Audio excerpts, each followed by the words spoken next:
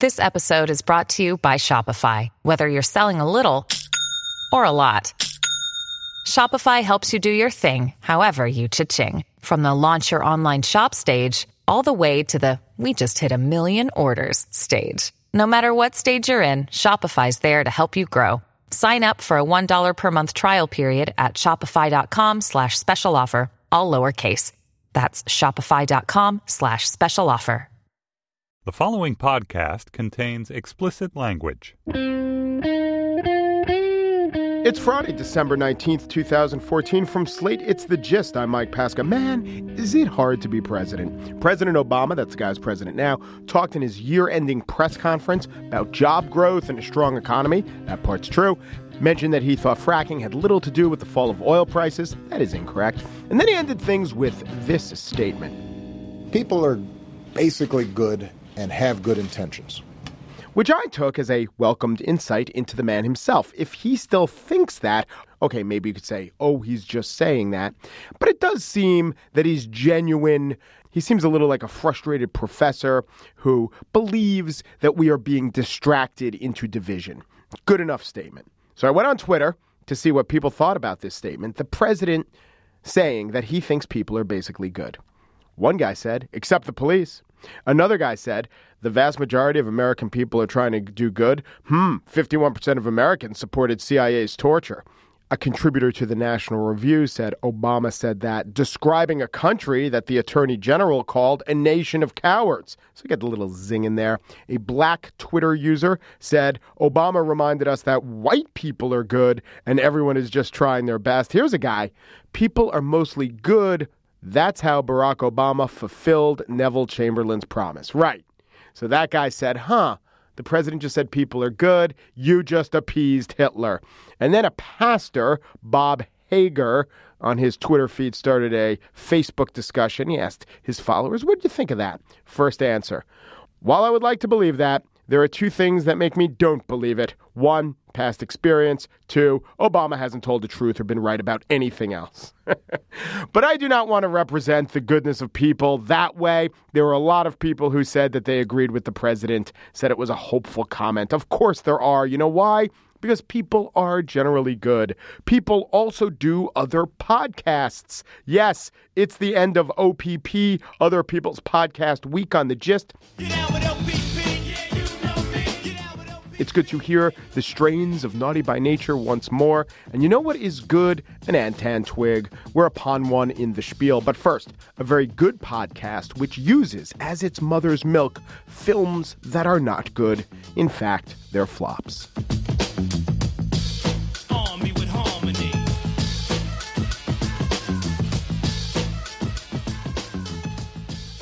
The Flophouse is a podcast where, well, here's how they say it. They watch a bad movie, then they talk about it.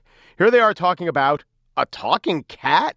A talking cat? A talking cat, huh? Who had heard of such a thing? Because here's the title is A Talking Cat, What's exclamation point, question mark, exclamation point. I suppose. That's an... I don't know why your version of the title is so Jewish, Stuart. That's my Charlie Rango impression. Charlie Rango? I guess I'm a lizard cowboy. I'm a lizard cowboy that represents Harlem in Congress. Charlie Rango. Not to be confused with Charlie Ragu, the congressman who is a spaghetti sauce. Sounds a little bit like Sylvester Stallone all of a sudden. Yeah, well, he's also got spaghetti sauce in his veins, you know. So spaghetti sauce. That's Spaghetti sauce. a talking cat with an interrobang with an extra bang. So Interrobang, is that a porn movie about punctuation? Like the copy editors are checking the newspaper articles late at night, and one thing leads to another. Yeah.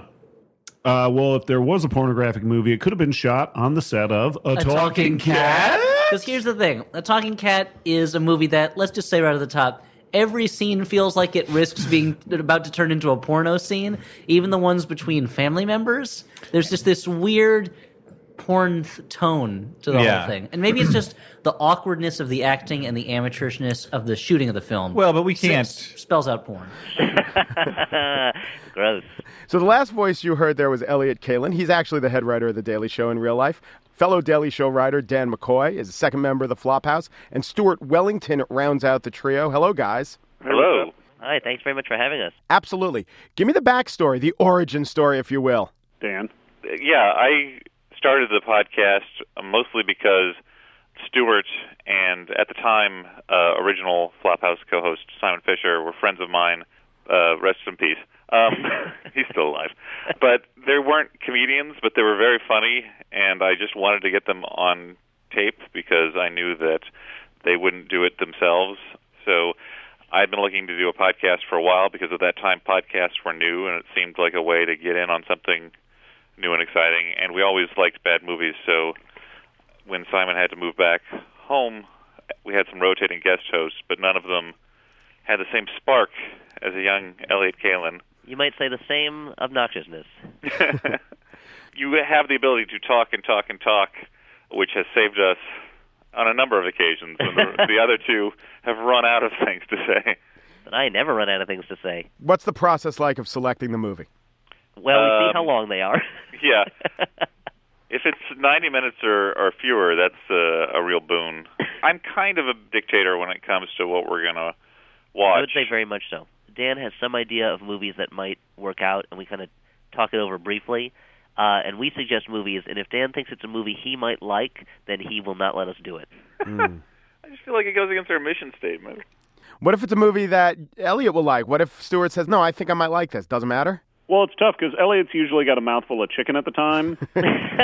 So it's tough for him to really voice any kind of intelligible opinion. Yeah, I try to take the remote from Dan's hands, but the grease on my fingers just makes it slip right out again. Hollywood knows, don't they know that most of these bad movies are bad? And then what do they do once they have a bad movie on their hands? Usually they try to convince people it's good, and then they take the money and run away. Yeah, and then they start the cycle over again. A worm eating its own tail. I mean, we see a lot of movies that are trying to cash in on a trend or a remake of something else or something where they found elements they think people like and they're just going to throw them together in some fashion. But some of the better movies are the ones that are crazy because the people making them thought they were making a very good movie. And there's been a couple movies we've seen that were clearly passion projects. We'll watch a movie like Battleship, which is not good, but it's kind of like, all right, that happened. But then there's a movie like Passion Play, which was a passion project for the director, and you're like, why did he want to tell this story so badly? Of Mickey Rooney and this sorry, Mickey Rourke. Mickey Rooney. Great if Rooney. it's Mickey Rooney, though. of Mickey Rourke as a jazz trumpeter who's in love with a girl with wings, and there's gangsters, and there's a circus of some kind that is tracking them down. Like those are the ones where there's something special about them. And I do want to say a lot of these movies actually make money. People sometimes are like, oh, this is not actually a flop. I don't know why you're doing it. And it's more about whether it was a critical flop than a commercial one. I mean, a lot of these people, I think, are laughing all the way to the bank. It's not like they're like, oh, it's too bad we made that movie that made us $1 billion. A lot of the great episodes of Flophouse is when you figure that out, when all of you decide, you know what, this is what's going on. This must have gotten lost in the editing room. Either there's a plot thread that just never pays off, or there's weird editing choices. And most of the time you won't have read it about it, or you didn't read Variety and know the backstory. It's just so clear as you piece it together through the hour-long episode. This must have been what happened. Well, we're kind of like movie archaeologists. Yeah, and we operate with a collective consciousness. Yeah, a bunch of Dog detectives, if you will. Yeah. Well, yeah, that's the thing. So we watched this movie, Food Fight, which was a kind of combination of those things of trying to be a cash grab and trying to make something. No, I guess it was pretty much a cash grab. Whereas this computer-generated movie where they thought, hey, Toy Story worked really well because everyone imagines what it's like if toys come to life when no one's looking. You know what else people love? Brand mascots on packaged cereals and other supermarket products. Let's do a movie where they come to life, and then we can sell a lot of product placement, and then we can create new characters and sell them as cereal mascots. At some point, this we were able to piece together with some research afterwards. At some point, the entire movie was stolen, and they had to recreate it in a short amount of time. It's it's this bizarre, fever dream of, and you're watching it. I think it was Stuart maybe who said it's like coming across like a serial killer's dungeon or something like that. And you're like, I know this makes sense to somebody, but That's more frightening to me than if it made sense to nobody. Did M. Night Shyamalan get worse, or did we just get wise to him? I think it was a wise thing. Mm-hmm. I mean, think it's both. Well, except maybe it's more of a stopped clock type thing. But the 2 times he was right were the first 2 movies, or right? Because Sixth Sense was good. I mean, I got tricked in the end. That means it was good. I mean, I never liked it as much as I feel like the world went crazy for it, but I thought it was, it's a solid movie. I think a lot of people look at his movies now in retrospect, and they're like, I liked it then, but now that I know his later movies were not as good, now I don't like them. Right. Like once you found his movies are now picked over more than the strengths used to be. Right. They're picked over like an M. Night Shyamalan movie where the secret ending is he really sucks, and then you go back and you're like, wait a minute, there's a clue. Yeah. But I hold out hope that he'll rediscover the magic and bring us something worthwhile. I mean, The Happening, for instance, is a worthwhile movie to watch. It's just not very good. I would put it in the top 5 comedies of that year, even if that was not the intention. Yeah, or spoiler alert, top 5 movies where the plants did it. Yeah, I mean, there's really not that many of those. There's Day of the Triffids. Mm-hmm. Yeah. Little Shop of Horrors, I guess. And the Vine. What was that movie about the killer vine? Oh, The Ruins. Yeah. So I mean, it easily is up there with those. Oh, I thought they made a movie about like the Swedish rock band. But anyway, are there genres that you have a harder time really tearing apart? Holocaust documentaries. Yeah. Shoah, Noah. Dig into those. Like a bad comedy is more painful to watch. A bad horror movie is easy peasy. Like a bad romantic comedy can be okay, and a bad drama can be okay, but a bad comedy, like to watch a bad slapstick comedy, is painful. If you would ask me, do you watch bad movies? I'd say yeah, but I see I guess there are just so many bad movies released that no, I do not watch the vast majority of them, even if I'm aware of these movies. But when I come across one, going through your archives, that I have watched, that is not just entertaining, that is useful. That is sustenance for my soul when you can pick apart Green Lantern in ways that I haven't even thought of. And it's sweet revenge. Like, I remember I was watching the Spider-Man movie, the last one that came out, and I said, oh, God, the Flophouse has to do this, or let's call those guys. I wanted to do it on the show. And then Stuart was explaining to me, it's a little too long. We don't want to subject ourselves to that. But yeah, I don't know if fans say that to you, but thank you so much for deconstructing that terrible experience and giving it some worth. Well, you're very welcome. Thank you for saying that. Yeah. We really do this to give back to the community. I mean, it does. In all honesty, sometimes I'm like, is this a worthwhile thing to do? Because I actually don't like sort of internet snark. If we can transform it into something worthwhile, that's better. And I think that we actually do try and keep ourselves from just getting mad at the movies, to approach it with some sort of sense of joy, so we're not just a bunch of jerks. Yeah, I mean, we are a bunch of jerks, but I think we try to remind ourselves every now and then that, people worked on these, and, even if they might have known it was bad, but they put their time and their energy into it, and, there's, real human beings the movies didn't drop from the sky, or, grow out of a pod or something like that, or suddenly appear. Although, actually, having our podcast be torn apart by people on the internet every now and then has made me less sympathetic to others. Elliot Kalin, Dan McCoy, and Stuart Wellington are the Flophouse. Thank you, guys. Thanks. Thank you very much. Thanks. And let's go out on, what was that Christian exploitation movie? God's Not Dead. God's Not Dead. So anyway, I just wanted to reiterate how stupid the basic premise of this movie is. This is a movie that is basically a Jack Chick tract in movie form. But anyway, so Josh takes the case. Joss Whedon takes the case. Josh has his feet up on his desk in his private eye office. God walks in, says, people are trying to kill me. And he goes, I'll take the case. Yeah. I work $25 a day plus indulgences. And then he makes out with God. Because God's got some sweet games. That's when a deity walked in who had stems all the way from here to heaven. They went all the way up. He had a beard that just clouds. wouldn't quit. Keep going. Slate is on a quest to identify the top technological marvels of the contemporary age, the 7 wonders of the modern world. Unlike the architectural monuments of antiquity, the great achievements of today are made possible by systems, infrastructure, and technologies that are, for the most part, invisible.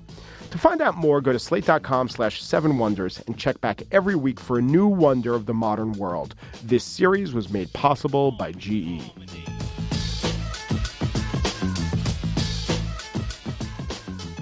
And now the spiel, an Antan twig. And so then, as OPP week concludes, so does an Antan twig dawn. If you don't know what an Antan twig is, it's a 21-day period, like a fortnight is a 14-day period. It is derived from the Old English word for 21. And with this Antan twig, we're back on schedule. We will remain on schedule, even though the next 2 Fridays are the day after New Year and the day after Christmas. I guess you could count business days. My relationship with business days is like what a black person's relationship is with the Crayola color flesh.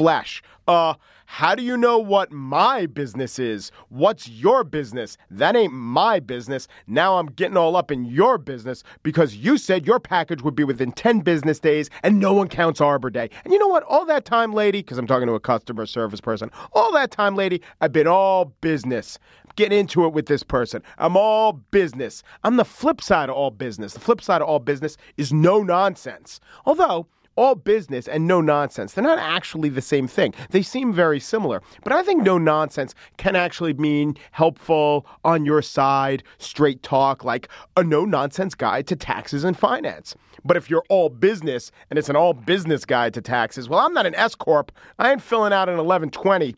Because all business means you are grim, your jaw is clenched. No nonsense. Think about it. It just means sense. You got some sense. Of course, I bring neither to wit. This week, I got the date wrong on the 15th. I added 10 days. I freak people out who thought they had 10 more shopping days or business days to Christmas. Shopping days aren't business days. Although, if you're shopping and you're in someone's store, guess what? That's their business. Anyway, the Feast of the Immaculate Conception I got wrong. It wasn't about Mary conceiving. It was about the Virgin Mary being immaculately conceived. So Jesus was a third-generation virgin. No, he wasn't.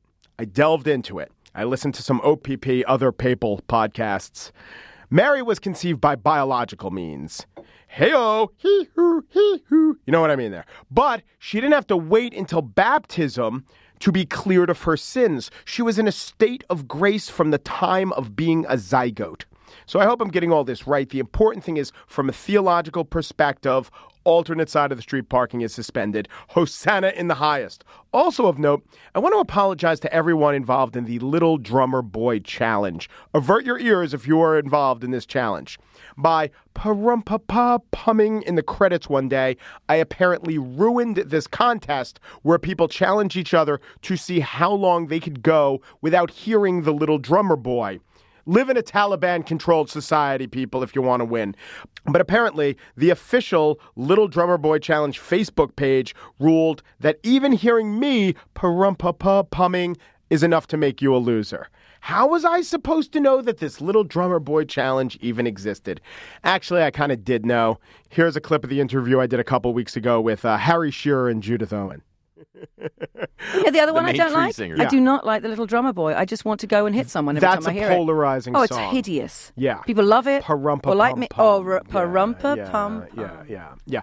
And lazy is all I'd say. Uh-huh. You know, half the song is parumpa pum pum. Yeah. Give me a paradiddle. Give me something, you know? Yeah. I know of I know of some people that they have a contest, and whoever goes the longest without hearing the Little Drummer Boy wins. So you're saying a drinking song that involves a person every time you don't hear Little Drummer Boy? It's a year-long contest, and not hearing the Little Drummer Boy. And it's all based on, self-reporting, so we have to be honest about it. And yet, it works in the fracking business, so why not? It certainly does, Harry. I think that statement is a key to your relationship. What, the yes, Harry. Yes, Harry. Yes, only on the radio. So sorry, LDB challengers. May I now welcome you to the Hocus Pocus by Focus Challenge with a hearty...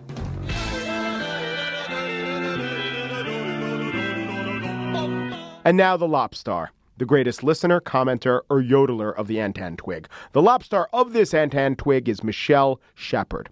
Based on our interview of the history of smiling in portraiture, she wrote, I teach high school photography. Last year, I launched an investigation into teens and selfies. Sexy selfies come from a subtle evolution. Not unlike the portrait painters studying from their masters, kids see what images get the best reactions, quantified in likes, and recreate them with variations. They get edgier each time to try to surpass the examples from which they learned. Since selfies have reproduction cycles faster than hermaphroditic worms, it takes no time for images to evolve into the duck face. Then Michelle documented that Marilyn Monroe resorted to the duck face dozens of times in her career. She went on to quote Michael Keaton in Multiplicity, and in doing so won my heart. Big, exaggerated, kissy face to you, Michelle. But most importantly, you are the lobstar of the Antan Twig.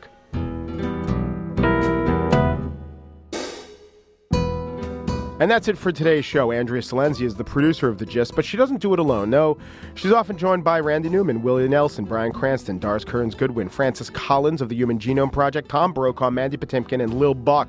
Joe Meyer is managing producer of Slate Podcasts. He shares a cubicle with Yo-Yo Ma, Neil deGrasse Tyson, Sam Waterston, Jeff Daniels, Cyndi Lauper, Big Bird, Trevor Potter, and Keith Olbermann. Andy Bowers, executive producer of Slate Podcasts, stands on the shoulders of Andrew Sullivan, David Hallberg, Katie Couric, Ken Burns, Rick Ocasek, Gloria Steinem, Charlie Rose, Samantha Power, Michael Stipe, James Franco, and Cookie Monster. You, Toby Keith, and Segway inventor Dean Kamen can subscribe on iTunes and give us a listen on Stitcher. Maybe Kareem Abdul-Jabbar and Andrew Young would like that option. General Raymond Ordiano, I suggest that you get our daily email at slate.com/justemail. Barry Manilow likes Yo. He calls it Manny-Yo. We're on Facebook, but so is Christiane Amanpour, Patrick Stewart, Andy Cohen, Stone Phillips, Peter Frampton, Ariana Huffington, and Alan Alda. But they are not on Facebook.com/SlateGist. If, unlike Senator Cory Booker, George Lucas, Alexi Lalas, John Batiste, and Henry Kissinger, you prefer emailing, try thegist@slate.com. And so, as I once said to Bob Costas, Pussy Riot, Vince Gilligan, J.J. Abrams, The Dragon Smog, Leslie Small, Senator Claire McCaskill, Santa Claus, and Alex Trebek, thanks for listening. Oh, and Norman Ornstein. I'm David Plotz. This week on the Slate Political Gabfest, Christmas in Havana. Is the thaw between Cuba and the U.S. a good idea? Look for us in the Slate store on iTunes or at slate.com/podcasts.